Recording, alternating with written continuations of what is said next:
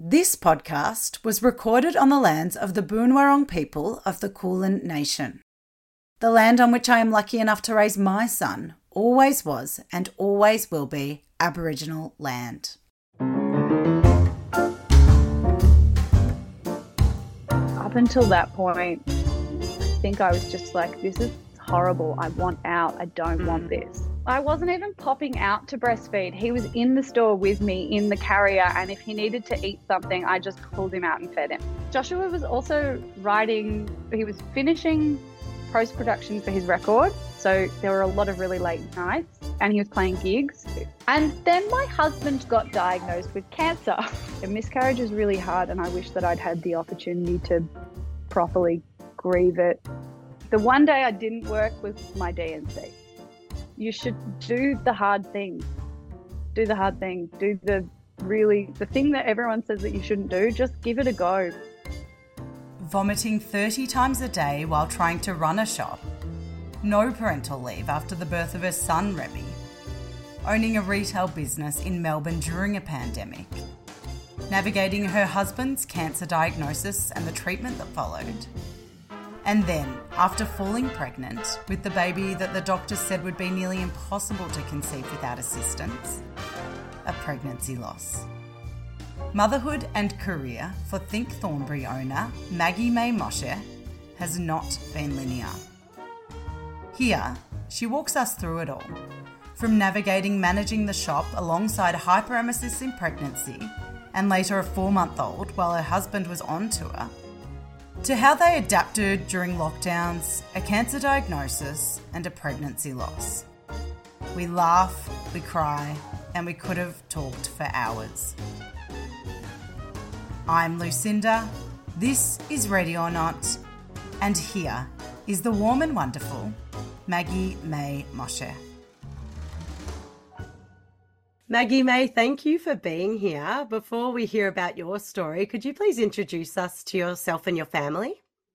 Hi, I'm Maggie May. My husband is Joshua Moshe, and my son is 4, and his name is Remy. What did your career look like before Think Thornbury came to be?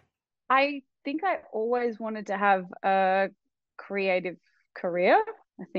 I remember being at like the careers counsellor's office in year 12, and she was going through the list of all of the things that I'd applied for, and she's like, these are all very difficult courses to get into, like design wise. And I was like, yeah, but this is what I want to do. And she's like, well, let's put some TAFE down there as well, just so you have a backup. Nothing against TAFE. TAFE is excellent, but I don't think people thought that it was a sustainable career choice or something that was something I could even do. So I think that was pretty indicative of how I was treated at high school, that, you know, everyone loves creativity, but they didn't see it as a career. Whereas I always really wanted to have a creative career. And I did get into the courses. I got into everything I applied for. Which is it was so vindicating, because I was like, yeah, look at that. Yeah. Except the one course that I really wanted to get into, which was communication design, I didn't get into. So, which kind of delighted my mother at the time, because she was like, yes, you can do industrial design. I was like, okay, I'll do industrial design. I was a very obedient 18-year-old. So I did a year of that and absolutely hated it, and really struggled, because I had a kind of a newfound independence going to university that I hadn't had in high school. And then at the end of the year, I just went, I'm not doing this, and completely left. I didn't defer or anything. I just left the course and went, stuff it. I'll get into something else later. And I went and lived in the UK for a year. Just because I really wanted an adventure and I wanted an escape, and that seemed like a really good opportunity to do that. So I went and did some traveling for a year, fell in love, got my heart broken, had a really great time. Did all the things I think you're supposed to do when you're nannying overseas, and came back. And then I worked for a year, and then I reapplied for uni, and I got into interior design at Swinburne, which was what I really wanted to be doing at the time.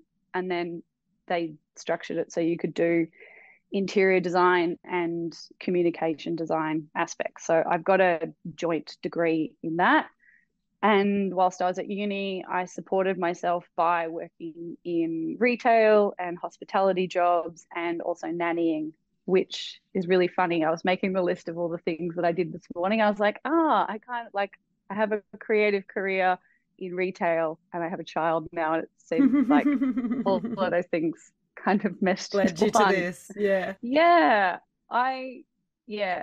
It was a it was a great time being at uni.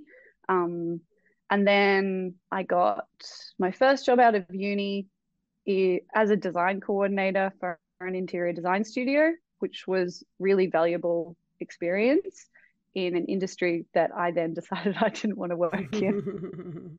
But it was really great. It taught me, like, uni and that first job taught me a lot about what I did and didn't want to do as a creative career, and that maybe working a 9 to 5 in that kind of a job wasn't something that I really wanted to be doing.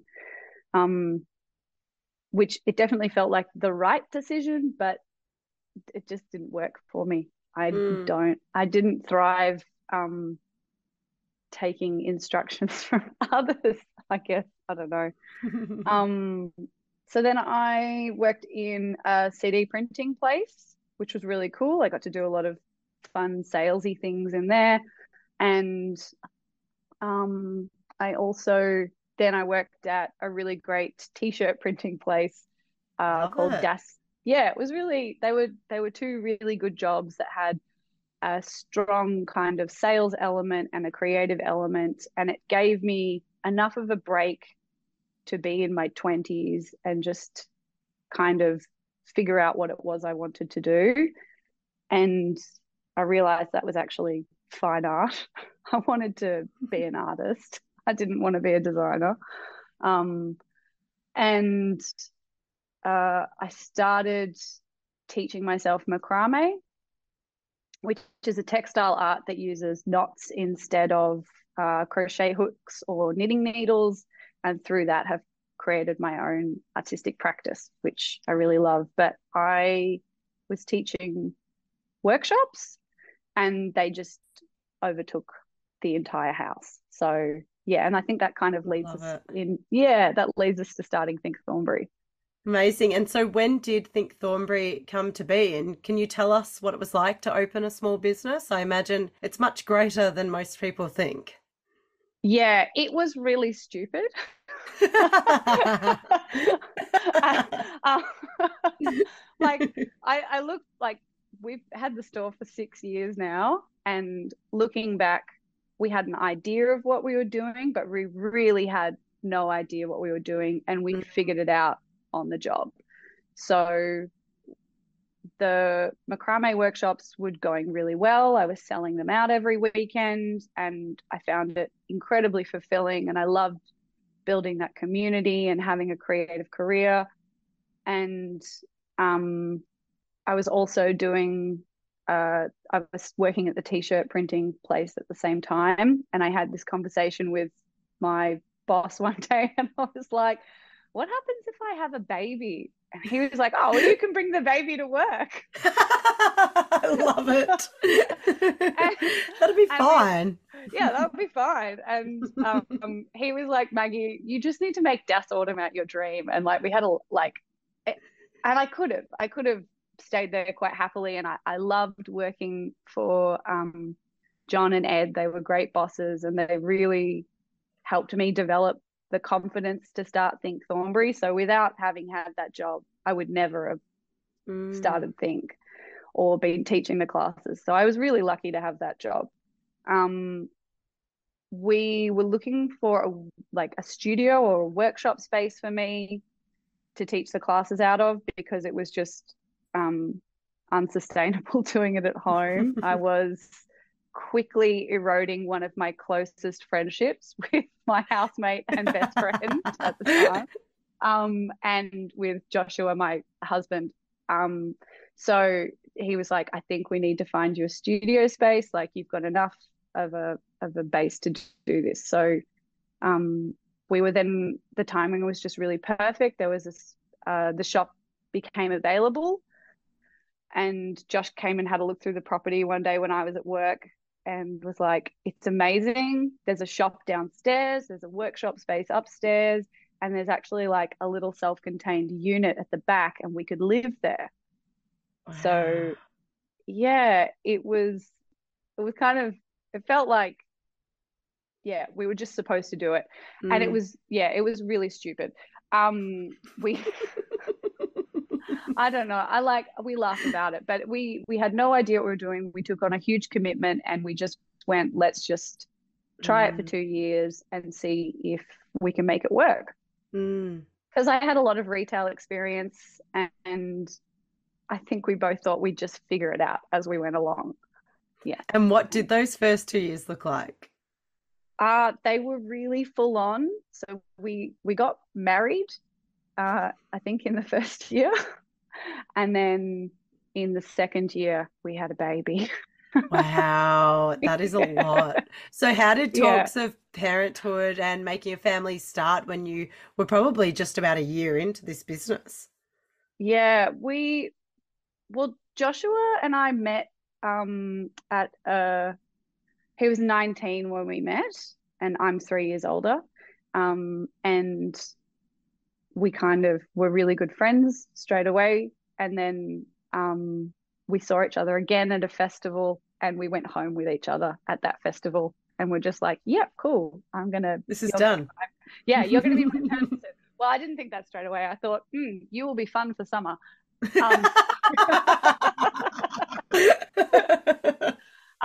And then we spent just every day together and just became best friends and like partners and all things. And the first time we really talked about children was shortly before like our 1 year anniversary. So he was 20.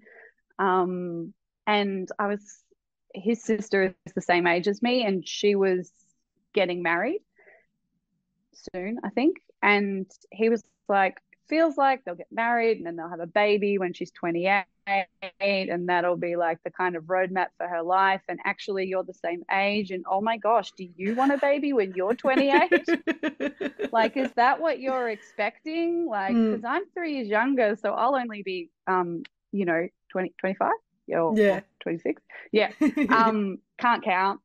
Don't worry either. I was like, look, yeah. I was like, I don't know right now. Yes, I definitely want children. And he was like, well, I don't know if I want children, which is fair enough for a 20-year-old to say. And I was like, look, we can't like make these decisions based on how we feel right now. And we had this massive argument. I was like, I'm out. I can't talk about this anymore. I'm going to bed. And he came into the room and was like, I don't want you to be sad with me because I love you. And maybe we can have a baby one day. And I was like, okay, just come to bed. It was really sweet. It was a really nice conversation. But over the years, I think I made it very clear that I really loved him, and I really wanted to get married, and I wanted to have a baby. And I just had to be patient with that for him to be ready to, and for me to be ready, because like I knew I wanted it, but it wasn't something we were going to do earlier. So we got married, and I think I was like, okay, actually, yeah, like, are we going to have a baby? And he's like, okay, we're going to have a baby. And this was just before the store had its first birthday. And so we went, okay, well, let's just stop not trying. And I was immediately pregnant. Wow. What was the shock of that like when you, I guess, were still in the infancy of your business, really? I was really like, oh my goodness, like this is happening. I'm going to be a mum. I've got this business. I'm really in love with my partner. Oh my goodness. He's actually on the other side of the world on tour right now because he was in a band. So I had to call him and be like, hey, fun story, but sex is real. Yeah. Remember that thing you did that we did? Yeah. It Remember has when we had, resulted in pregnancy. yeah. And it was really funny because I hadn't been on contraception for 2 years because it didn't agree with me and I'd been tracking my cycles. And like I knew my cycle like clockwork. And so that week before he went away, I was like, yeah, I'm not ovulating. We're all good. Um, and I must have ovulated earlier that Mm. cycle. So Remy was just, he picked being here. He was, he was supposed to be here. And I, Mm. particularly in 2020, when things were quite full on, I felt very grateful that he had kind of surprised us a little, Mm. but and had, put us in the deep end of parenting, but in the best possible way. Yeah. Mm. So, what did those early days of motherhood look like for you? Oh, it was so full on. I had an awful pregnancy. I was so incredibly sick. Oh. I had hyperemesis, which is where you vomit like 30 times a day. And I had no barometer for what pregnancy was supposed to be like, and no close friends um, who had gone through it really. I was like the first one in our friendship group to have a baby. And so Josh got back from tour. He'd been away for 6 weeks, and I'd been telling him how unwell I'd been. Oh, wow. And he got back and was like, nah, mate, this is not normal. I'm taking you to hospital. And we went into the emergency at the Mercy, and they're like, so how many times are you throwing up a day? And I'm like, oh, like 30. And they're like, oh, you have hyperemesis. This is not normal. Wow. And then learning how to manage that whilst running a business and teaching workshops was Mm. really full on because I would just, I mean, part of it was good because I could just lie down behind the counter in the shop. And if When there was someone no walked in, customers. yeah, if there was no customers, I would just lie down on the floor. So you were working through And this time when you were vomiting yeah, 30 times in a day, so more yeah, than hourly, and you're yeah, just taking rest where you can get it, basically. yes, yeah, it was. Wow. Well, we didn't have an option. I Yeah. had the rent to pay, um, and we just had to find a way to make it work. I had made a Mm. beautiful disaster for myself. Um, but I really, I thought that if I worked really hard, I could just get through it. Mm. And we did, but I wouldn't recommend it. And knowing what I know now, I would be very different with myself. Yeah. Yeah, and so how does hyperemesis actually get managed? Was there anything they could give you that actually helped the situation? I think it's actually much better now. There feels like there's more support now because when I was pregnant recently, I was really worried about it being very bad again. And so I started looking out for support to see if it would happen again. And it felt like there was more support. So Mm. things like going into the hospital and saying, look, I'm dehydrated and I need an IV. They were Mm. like, no, you can't have that. Whereas I think some of the advocacy now is around saying, look, these are the places you can go and get the thing that you need if you think, Wow. um, and finding doctors and GPs that help you manage it a bit better. But again, I didn't know, and I didn't really have anyone Mm. helping me. So I just had to rest. And It sounded like you were once, just in survival mode too. If Josh was on yeah, tour, he obviously wasn't there to be in the shop. So it sounds like you would have just been falling in a heap at the end of each day on your own. I really was. And yeah, so we lived in the store.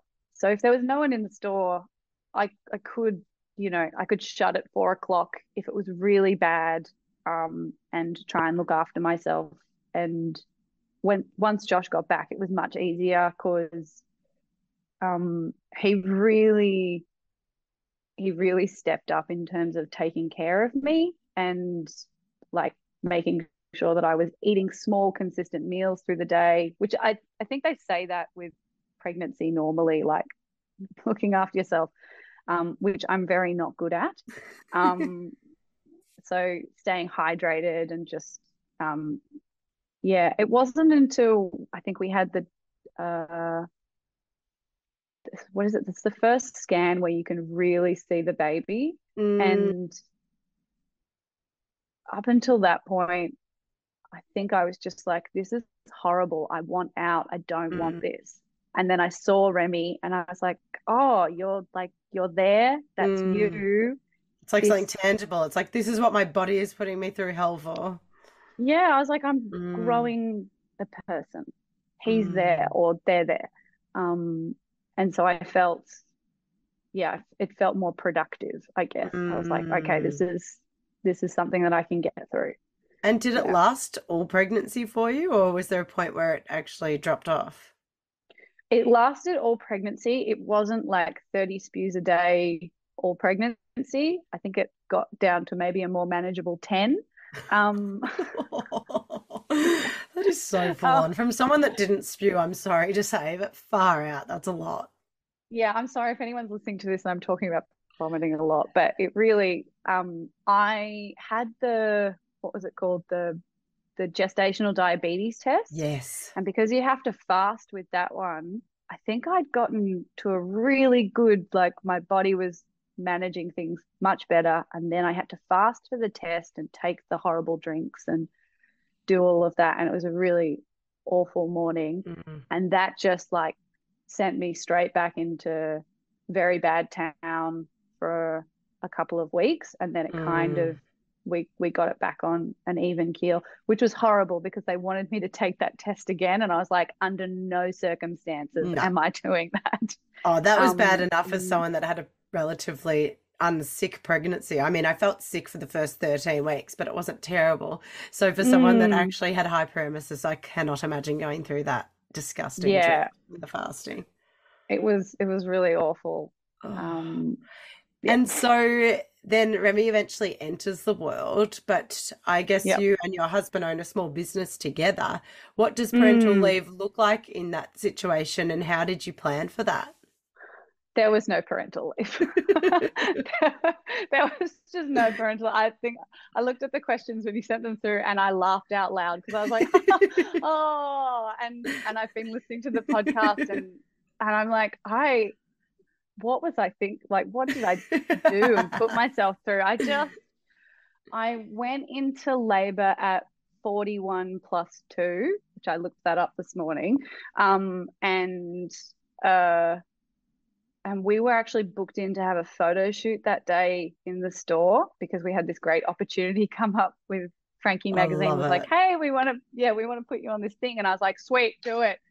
Let's do it. Like, I definitely won't be in labor then. I was like, I might be in labor, but I'm also like, this baby just does not want to leave. And I'd been 1 centimeter dilated for like 3 weeks and had been going for induction massages and trying everything to get him out. And he was just like, no, I'm very comfortable in here. You've made a nice home for me. Yeah. I know this has been terrible for you, but this is great for me. Yeah. He was very content in there. And so we were getting ready for because I was having constructions start every morning and then they would just peter out. And I was like, it was mentally be a mind game. Yeah, it was mentally very fatiguing. And I was trying so hard to try and not think about work, but I also lived at work. And I think at one point, Josh was like, okay, that's it. I got the shop. You go lie down and just think about having a baby. And that stressed me out so much. I was like, nope, I can't. I think I tried for like 2 days and then I was back in the store and I was like, you know what? Wrapping presents makes me feel good. So I'm just going to do that.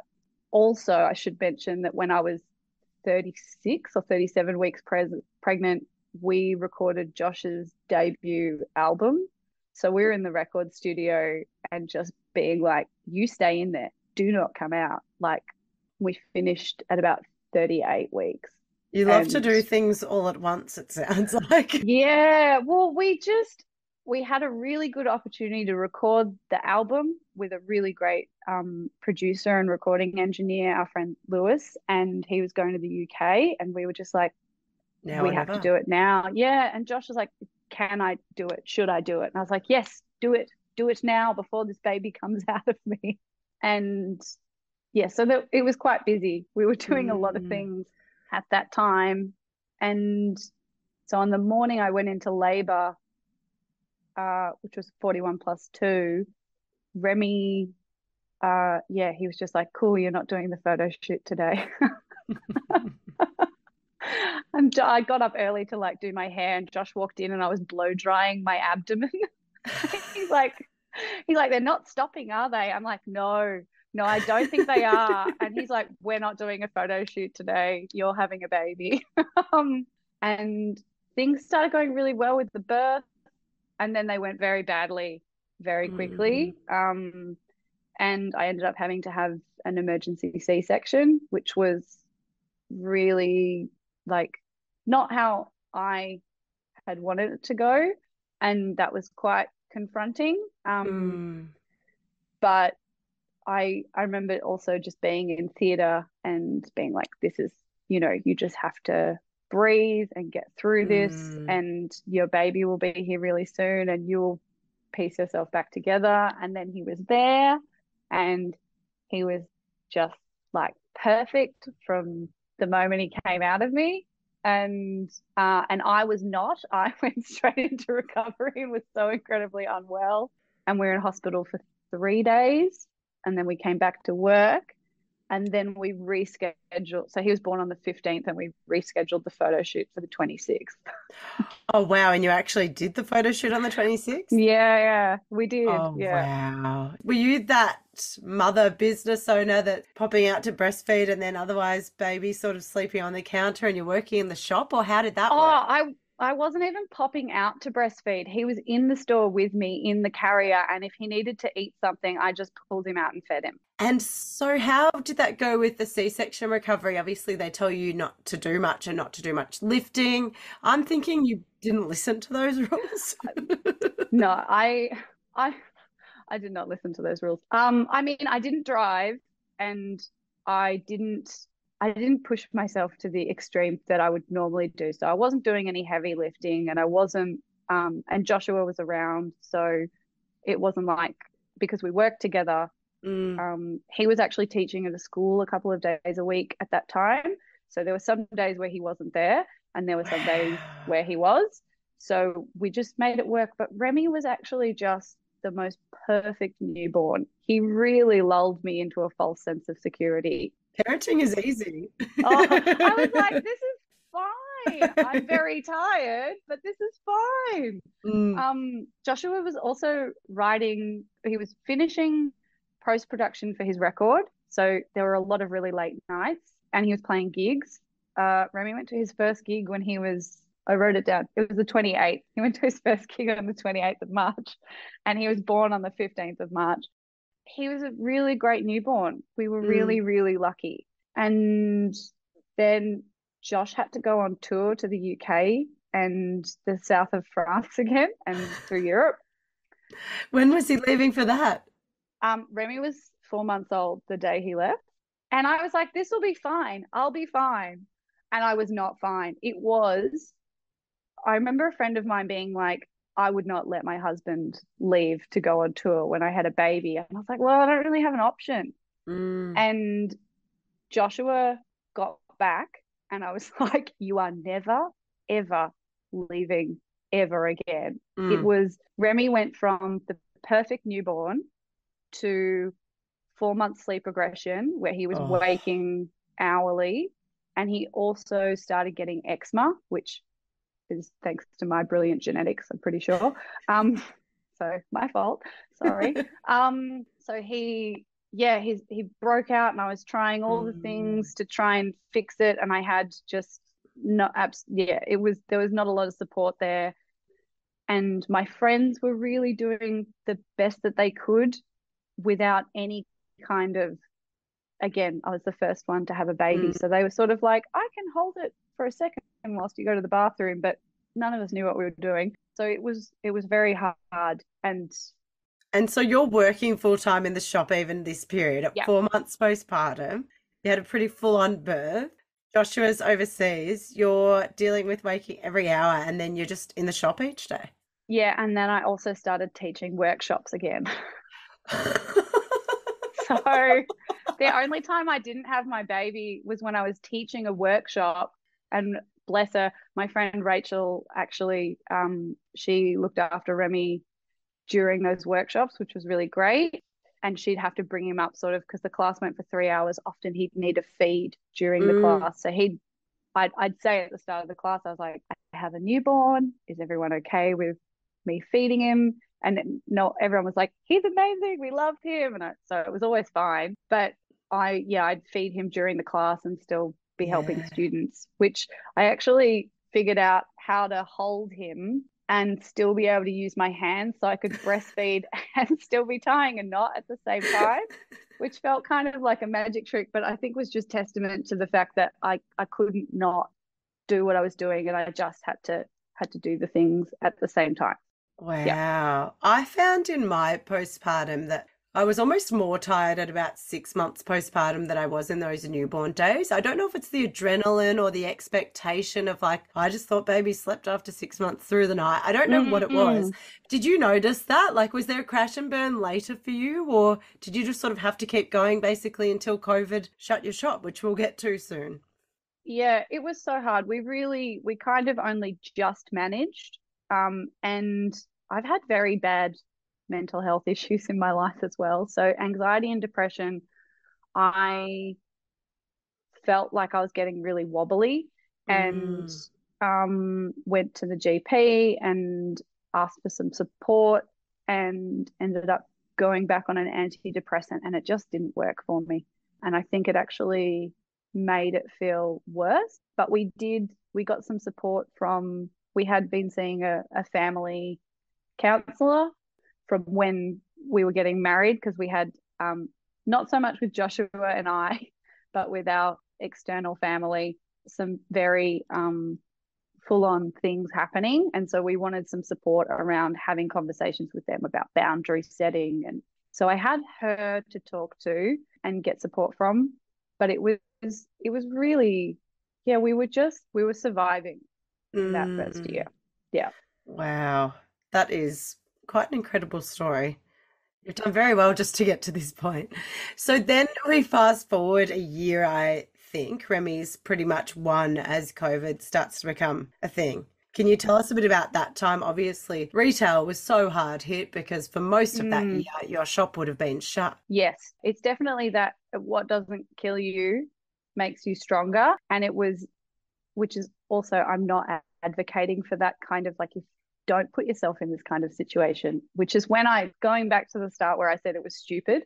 I don't mean we were stupid, but I think maybe we were incredibly naive about doing all of the things and just thinking we could figure it out. Because when 2020 hit, Mm. um, we had no online store built yet, because it was always something like, we're going to do it, but it's not a priority. And then we had a small baby, and then the pandemic. Josh actually arrived back into the country. He was in New Zealand doing a tour. He arrived back the day that they shut the borders, and I was Oh, sitting, I was sitting I'm at glad he home. got in.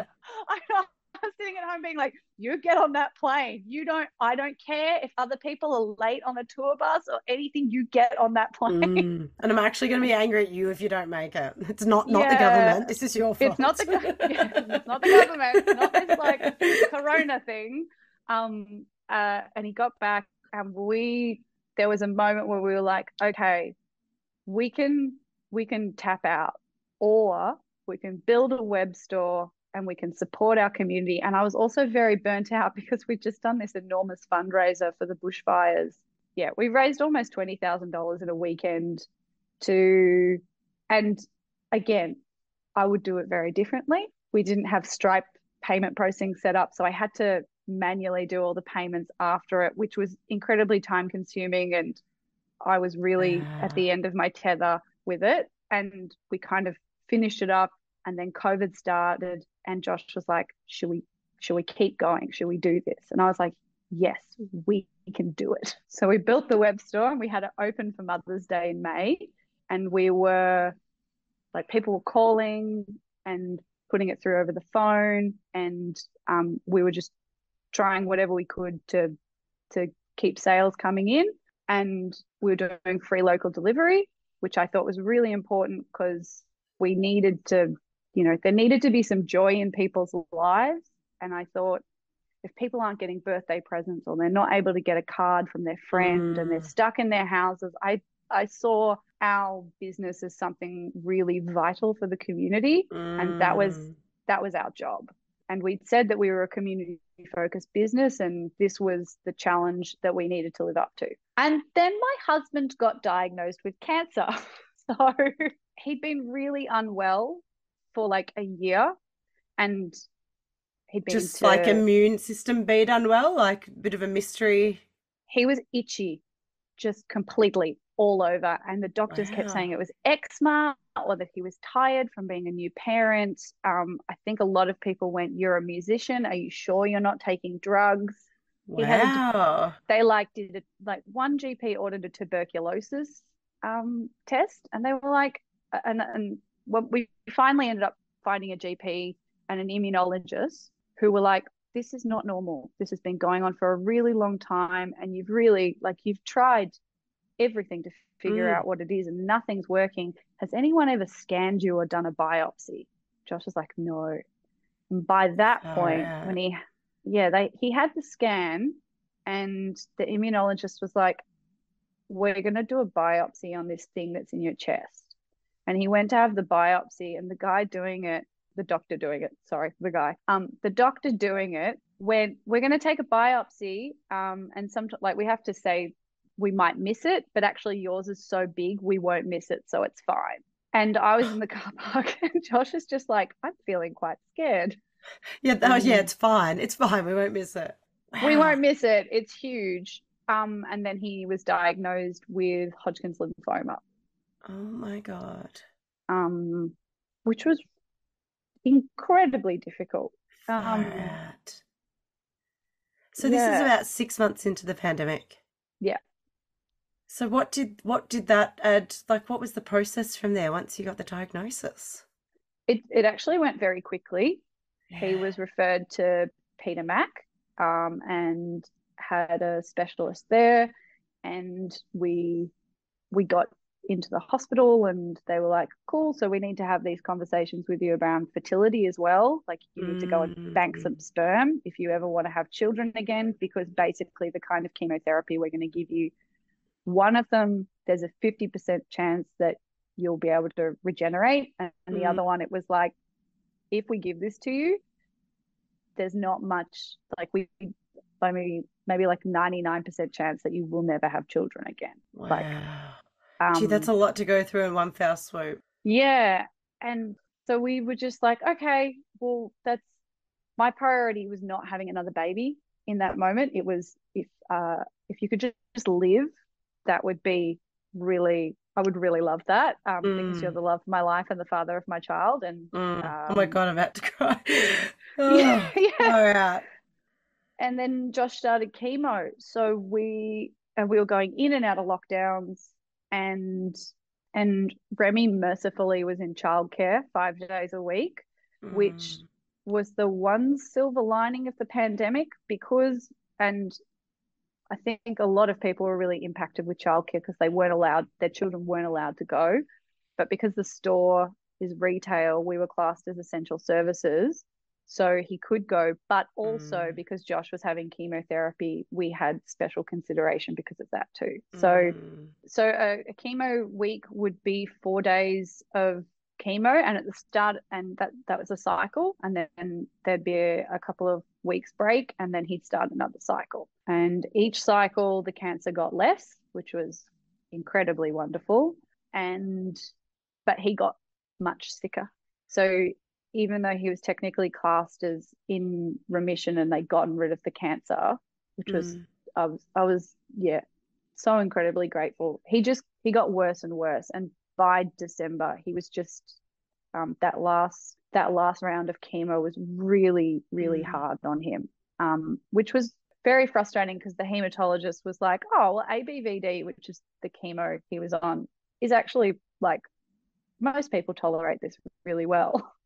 And Josh was like, I am not though. So he was in bed, and we were really lucky to have good support from our friends and from customers and the community. Mm.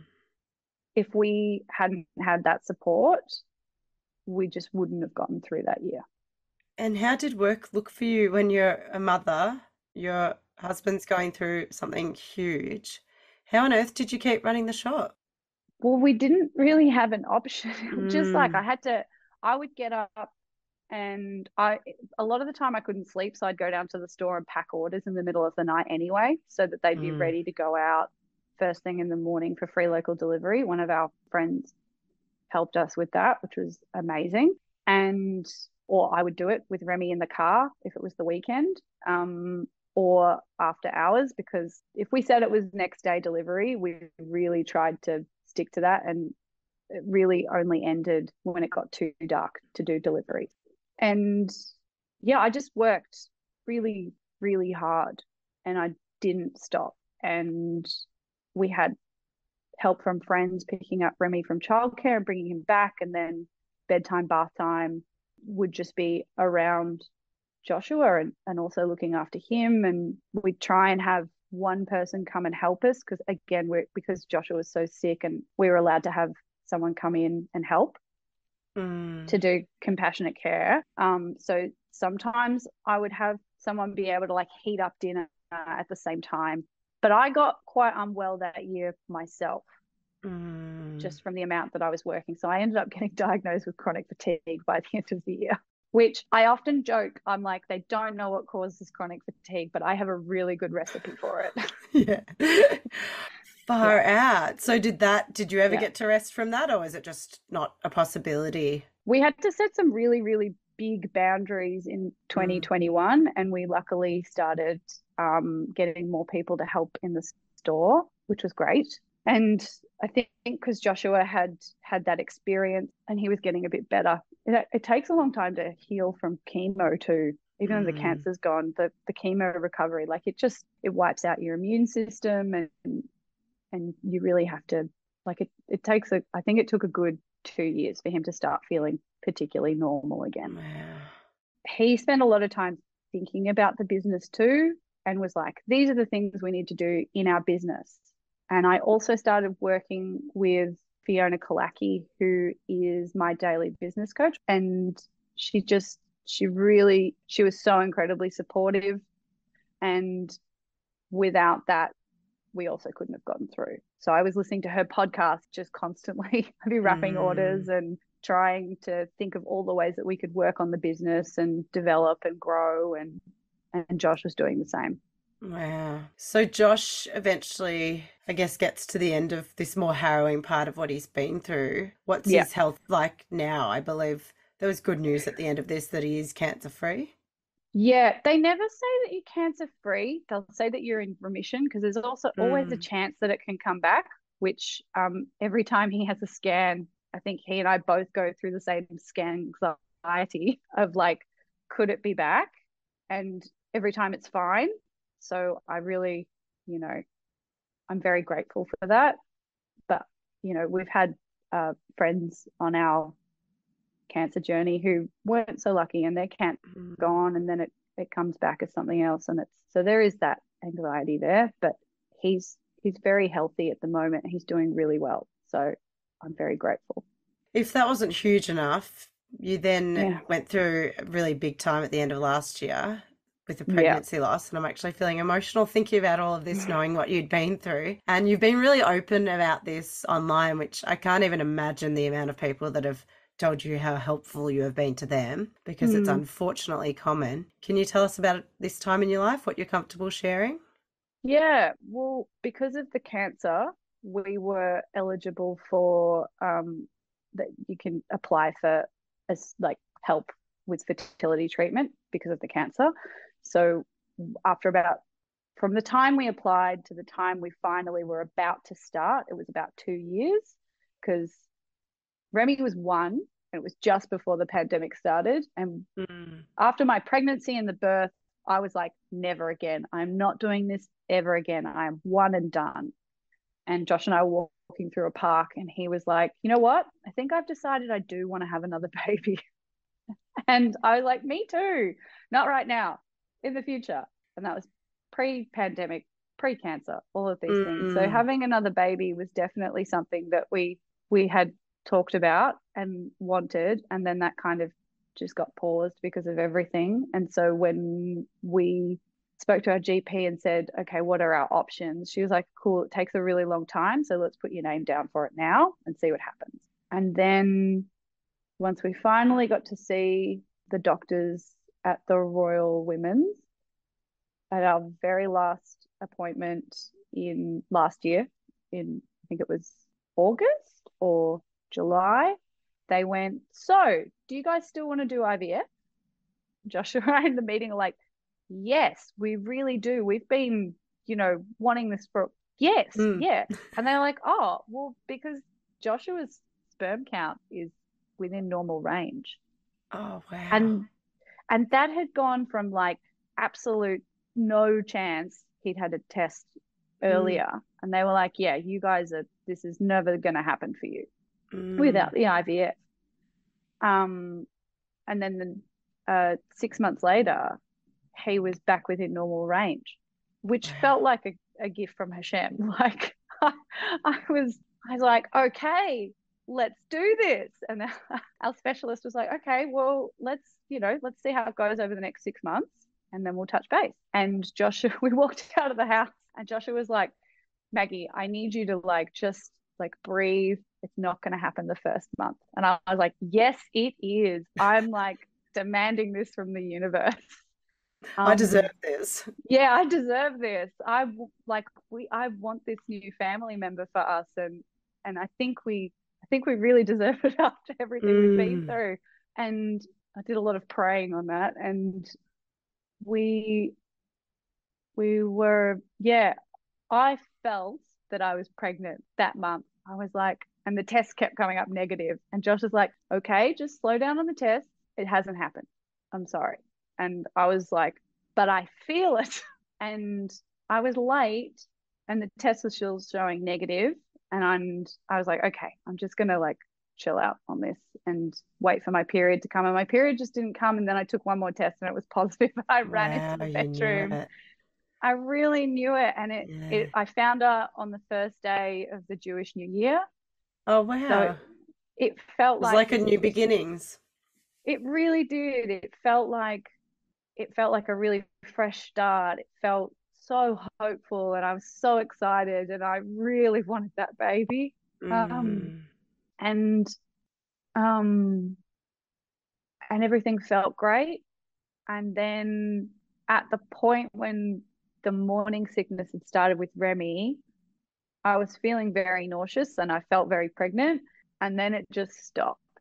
And I was like, I still was getting really sore boobs. And we were at the GP and I was like, look, is it normal? Because I hadn't had a scan yet. And I was like, is it normal to not be having any morning sickness by this stage? Because with Remy, it was really bad. And she's like, you know what? You might just be lucky this time and not be getting the really bad morning sickness. And I remember walking out of because my pregnancy hormone was going up. And so they weren't particularly, I don't think she was particularly worried. She was like, we got the 12-week scan booked in, we'll just see, we'll wait for that. And I was trying to just be very chill and calm about it and not have anxiety about it. And then we told everyone we were pregnant. And I think I was just willing it to be okay and everything was fine. And because my levels were going up, I didn't feel like I had to be concerned. We were getting ready for a friend's wedding and I'd had a bit of spotting And I told Joshua, and he's like, I Googled it. I think it's okay. It's really normal to have spotting. And I had also Googled it and was like, it's totally fine. It's fine to have spotting. And by, I think about 2 p.m., we just watched our friends get married. And I went to the bathroom and I was like, no, I'm having a miscarriage. And Oh, I fucking walked hell. back into the reception and Josh was talking to someone. I was like, hey, can you just come with me for a second, put your drink down? And he's like, yeah, is everything okay? And I was like, we walked out of the venue and I just kept walking. And I was like, you have to take me to hospital. I'm having a miscarriage. And he was like, everything's going to be fine. I'm like, no. You And just knew.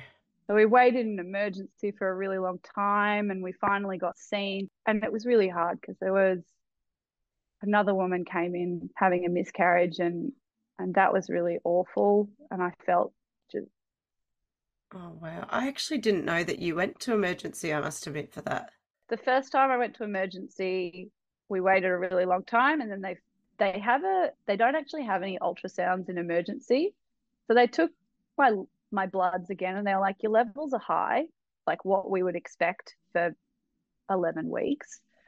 But do you want us, we have an ultrasound, but it's not really a great one. And the doctor was like, I'm also not a great ultrasound technician. So we can have a look and see if there's anything there, but also don't, like, we're going to book you in for the early care and they'll call you in on Monday and they'll do a proper scan.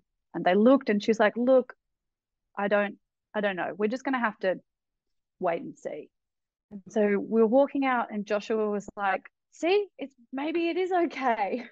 And they're like, just wait in the waiting room for like Oh, 1 minute. And then another more senior doctor came out and was like, hey, we're going to take you around to another bed.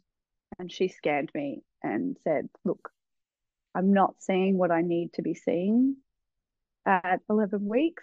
And I'm really sorry, but you've lost your baby. oh. And they were so kind and so wonderful. And we Mm. went home, and I don't drink, but I had a glass of wine and some chocolate ice cream, and just cried myself Mm. to sleep, and it just felt so incredibly unfair and sad, Yeah, after everything you've been through. and that was the end of November.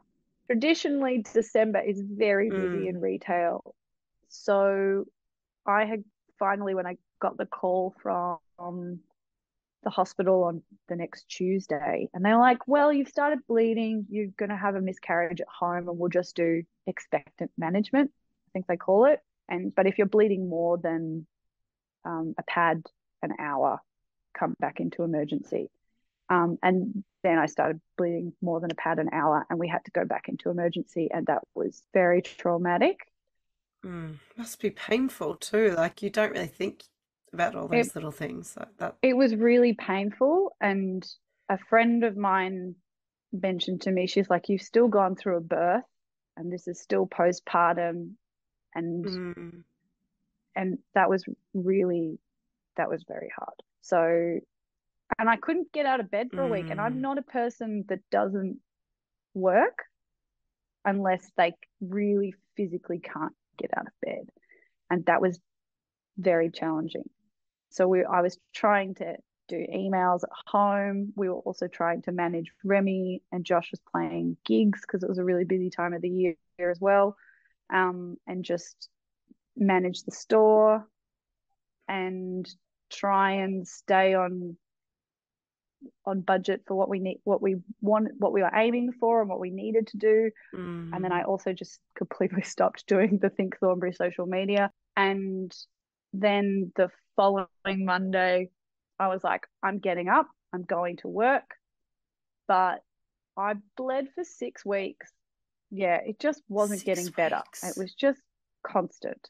And I kept having the blood tests, and my levels went down and they got to zero. And then I was like, I just didn't feel like the hospital was really listening to me. So I booked in with my GP and she did a swab. And that was also awful because she didn't know I'd had the miscarriage. So I came in and she's like, so how's everything going? I'm like, oh gosh, she doesn't know. Oh, And there'd been a mistake in sending, she was previously in another clinic. So they'd sent the records there instead of her new one, which was not great. So I ended up the bleeding wasn't stopping. And I said, I want a scan. I want someone to scan me. And I went back in and they said that there was still, and I hate this term, they said there were still products of conception. So I was like, okay, I want a D&C now, like book me in. And that was the 23rd of December that I had that. I think 23rd, 22nd. so you just navigated the madness. Oh my God. So you just navigated that Yeah. pre-Christmas madness in retail, literally having a Yeah. miscarriage And I over 6 worked weeks. every day. The one day I didn't work was my D&C. Yeah. And how did things go after that? I mean, not how did things go, but I mean, how does it play out after you have a D&C? Do you have time Well, to it was rest and really funny recover? on the day that I had it. They're like, "Do you need a medical certificate?" I'm like, "No, I have to go to work tomorrow." And they're like, "Oh no, you're no working tomorrow." And I was like, "So I mentioned this like 6 weeks ago that I own a small business Mm, and that I need to be okay." And everyone ignored me and didn't take that seriously. And now I'm in mm, the position where I don't have the option to not go to work tomorrow. But mm. yeah, it was It's like like if I Christmas don't go Eve. to work, the store doesn't open because I have, you know, it's been Mm, December. We had we had some staff members working for us as well, and they did an amazing job. But everyone by the end of December was, you know, this last December in hospitality and retail was also quite difficult for a lot of people, I think. And some customers who were just not great. And I had to be, I'm a professional in mm, the store. I'm really good at making people feel good in my store. And even when they're being incredibly rude mm. or whatever. So that was an extra challenge. Yeah. So there was no rest. I was like, I've got to get through this. And then on December 25th, we stayed home and we did nothing. We just me and Josh and Remy and then we're supposed to have a family thing on Boxing Day with my mum's side of the family. And I just messaged and I was like, I'm really sorry. I can't drive out to Leongatha. Mm. Yeah. So and previously I maybe wouldn't have done that. I would have been like, yeah, let's go. It's Christmas. And it was the first Christmas without my grandmother who passed away this year too. So that felt very hard. But I thought there was a small gift in that the last night of Hanukkah was on Christmas Day. So that felt like a really beautiful moment in the universe for me. Yeah. To sort of reflect. So, and then January, we just went straight back into it. We took the store closed for a week, and then we were back at work. Remy started a new childcare, which is amazing, and that was a lot of helping him adjust into that and managing the business and trying to hire some new staff because of just needing to fill out extra shifts. And yeah, miscarriage is really hard, and I wish that I'd had the opportunity to properly grieve it. And I'm kind of like Mm, I'm still grieving it. It's mm. Have you been able to have a break at any point yet with this new staff and We whatnot? had 4 days off recently, which was really lovely, Mm. and took Remy to the beach. And but I did get a message on the first night that we were there being like, sorry, I'm sick. I can't open the store on Wednesday. Oh I no. was like, You're like typical. I am interstate, and was just like, Yeah. I actually can't fix I this. actually can't fix this, and had to be like, can like beg one of our staff members to open the store, and she did, which was really amazing. But it's just that stress of running your own small business. It doesn't change, and there's definitely things I could be doing better. And I love when people are like, oh, have you heard of this thing? You can hire someone to come in and they'll just do the one day. And that's great advice. But it's still, I would still have to spend the time communicating with that person all of the things that need to happen on that day. So it's not restful, but we are doing better than we did the first year or the second year or the third year or the fourth year. Like going into our sixth year, the store is, I'm really grateful for what we've built and that it is here and it supports my family. What advice would you give to especially small business owners going through really challenging things in their personal life? What would you, I guess, tell yourself with hindsight, or what would you tell someone else going through something like that? Oh, it feels too simple, but it's, just be really kind to yourself and cultivating a sense of resilience and knowing how to ask for help is not something that I was born with. And it is like, having to go through all of these things. Like if my business doesn't work, there's no backup. Like my husband is a jazz musician, which is famously very badly paid.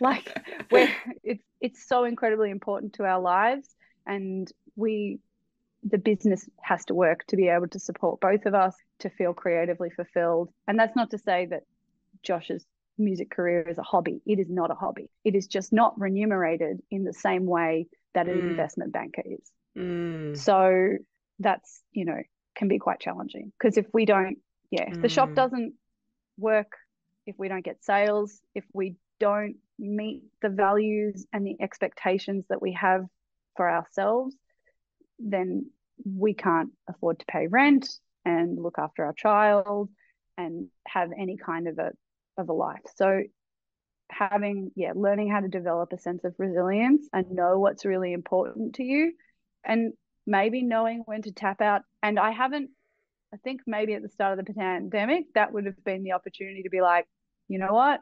Actually, no, this is not for me and I will find something else. And that would have been really hard. But the business is such now that I don't think I could walk away from it. And I just have to find ways of managing.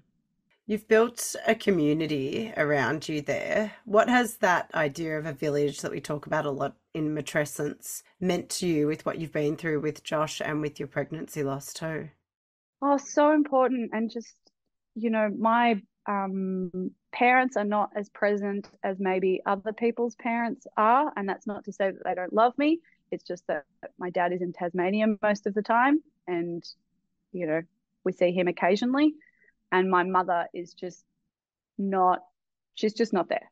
So having customers drop off food and be there to talk to me. I never had a mother's group. I never went because I was just in the store, and I have been so lucky to have built friendships and this community from behind the counter, talking to people about their babies and saying, I have a baby as well. And, or what do you do? And just being genuinely curious and interested in other people's lives has given me the opportunity to build that amazing friendships with people that is genuine, which is, we support them and they've supported us. It's really, we've been so incredibly lucky. So I'm really, really grateful for everything that Think Thornbury has given me. And I often say that having a baby was the best and worst decision of my life. And Think Thornbury is very similar. It's been the best and worst thing but net positive in both. So yeah, we've been very, very lucky. And my last question for you, anyone that might listen to this that's currently navigating or might navigate a pregnancy loss in the future, what's something you'd say to them? Oh, I'm so sorry. It is the worst thing, and you're not alone. You're really not alone. Like I think it's 1 in 4 or 1 in women go through miscarriages, and it's really hard because you're grieving the loss of this potential and the dreams that you had for it. And I've got a note on my phone that I keep adding to, and it's notes to my daughter. And because I really felt like it was a girl as well. I just, and like I had a really clear idea of what her name would be and how she would fit into our family. And so grieve the loss of this potential person. So it is so hard. And reach out for support and don't feel like you're not allowed to keep talking about it. That's something I've really struggled with because I felt like I had to just, I've had a bit of a break off social media the last couple of weeks because I feel like I just kept talking about the miscarriage and saying, you know, everyone else has moved on and they've forgotten, which is not a criticism of anyone. That is just, you know, it's my grief and it's my loss. And I had to stop and give myself a little bit of a break because I felt like I was only talking about losing my baby. And I didn't want to just be constantly sad on social media all the time because I wasn't sure how constructive it was for my mental health. And so just be really gentle with yourself and give yourself time to grieve and in whatever way you need to. And that, you know, that baby will, or that person will always be part of you. I think about it a lot because that baby has always been part of me because, you know, we're born with all of our eggs. So it's not over. It's always there. Yeah. Thank you so much for sharing your story. I think a lot of people will resonate with the hard things you've been through, which I'm sure can feel unbelievably lonely at times. For anyone that wants to find your beautiful shop, where do they go? They can find us in Thornbury. We have a very beautiful online store now, which I'm constantly working on. But that's, what is it, www.thinkthornbury.com. And we also have an Instagram and my Instagram too, which is less shop stuff, more family stuff, lots of cooking, and pictures of my adorable child, which is Maggie May Moshe. But yeah, just don't hesitate to reach out and talk to me. I am a real person, and the shop is like, it's honestly, I think it's a really special place. And I know that I'm saying that as the person who built it, but we have such a big focus on helping people find a really meaningful gift. It's not about selling you the latest cool thing, even though we do have the latest cool thing. But we, you know, people walk into the store and I can help them find a present really quickly. And often the key to finding a good present, I find, is just finding the right way to say, I love you and I know you. So, yeah. Thank you so much for sharing your story and being so open. Thank you. I've really enjoyed this. Thank you so much for having me. It's nice to have the opportunity to talk about these things. And for anyone that wants to start a business, I know that I said it was a stupid thing to do, but it's also been the most rewarding, wonderful adventure of my life. And you should do the hard thing. Do the hard thing. Do the thing that everyone says that you shouldn't do. Just give it a go, because everyone told Joshua and I not to do this. And I am so glad that we ignored them. Thanks for listening to Ready or Not. If you liked the show, please tell your friends, subscribe, or write a review. You can also find us on Instagram at readyornot.pod. That's it for today. We'll see you next time.